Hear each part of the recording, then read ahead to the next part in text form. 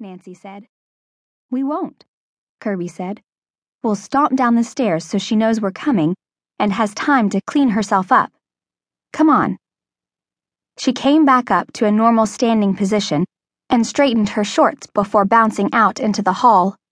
Nancy got out of bed and followed her. The thought of Kirby stomping any place was incredible, and it was something she needed to see. Kirby's feet were as cushioned as a cat's, so she followed, even though she didn't want to burst in on their mother in a private moment. She ended up being worried for nothing. Their mother turned to greet them as they came onto the porch. Her eyes were very bright, but otherwise, there was no sign of tears. You sounded like a herd of elephants, she said. I was sure it was Brendan. I don't think he's awake yet. Kirby dropped into a canvas chair opposite their mother and stretched her long legs out in front of her. Why are you up so early? You're dressed and everything. I thought you'd want to sleep in this morning after that long plane ride. I guess I was too excited to sleep. Elizabeth Garrett was a soft, pretty woman with a quiet kind of gentleness about her. I wanted to see if it still looked the same in the morning light. It seemed so strange to be back again in the same house I lived in as a little girl, to be sitting here on the same porch, looking out at the same sea. It's a bit like the Riviera, Nancy said, drawing in a deep breath of the salt air. Not as crowded, of course, and the sand looks whiter. She seated herself on the end of the chaise at her mother's feet. Is it still the way you remembered it? It's grown up a lot, Elizabeth said. Those pines along the driveway were only about 10 feet tall when I moved away.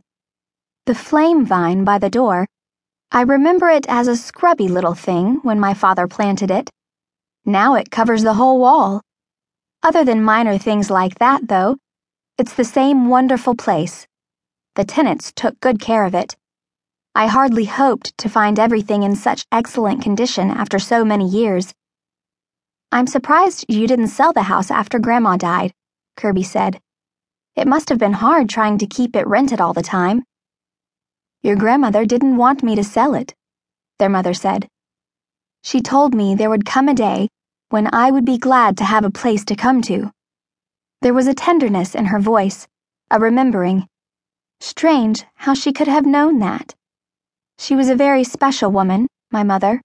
There should be some pictures and scrapbooks and other things of hers stored in the attic. We'll have to look through them someday.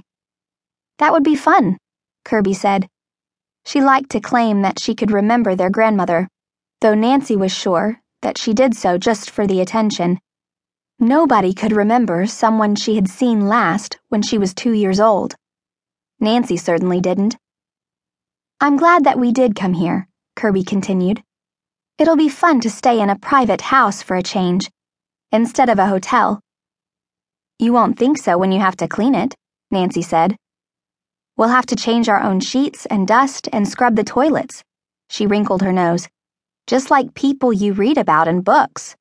Still, it'll be a good experience, I guess, for a while. Girls, Elizabeth drew a long breath. I'm afraid I have to tell you something. This isn't going to be... The stairs thumped again, drowning out her voice. It wasn't fake thumping this time, but the sound Brendan always made on stairs, even when he was barefoot. He clumped through the living room and came out onto the porch, walking on his heels. His knees were bare and knobby under the edges of his swim trunks. What's for breakfast? He asked. Elizabeth's face brightened, as it always did when she looked at her son. Brendan was a handsome little boy with his father's tilted green eyes, as clear and as deep as the sea. He had soft, light hair and a dimple in one cheek like an angel. It was ironic, Nancy often thought, that he looked like an innocent little darling, but in reality was so perfectly horrible. My hotel-raised child, Elizabeth said fondly. There's no restaurant service here. We'll have to take the bus into town and get some breakfast there. Let's swim first. Brendan rocked back and forth from his heels to his toes. What are you guys sitting around for? Don't you want to go down?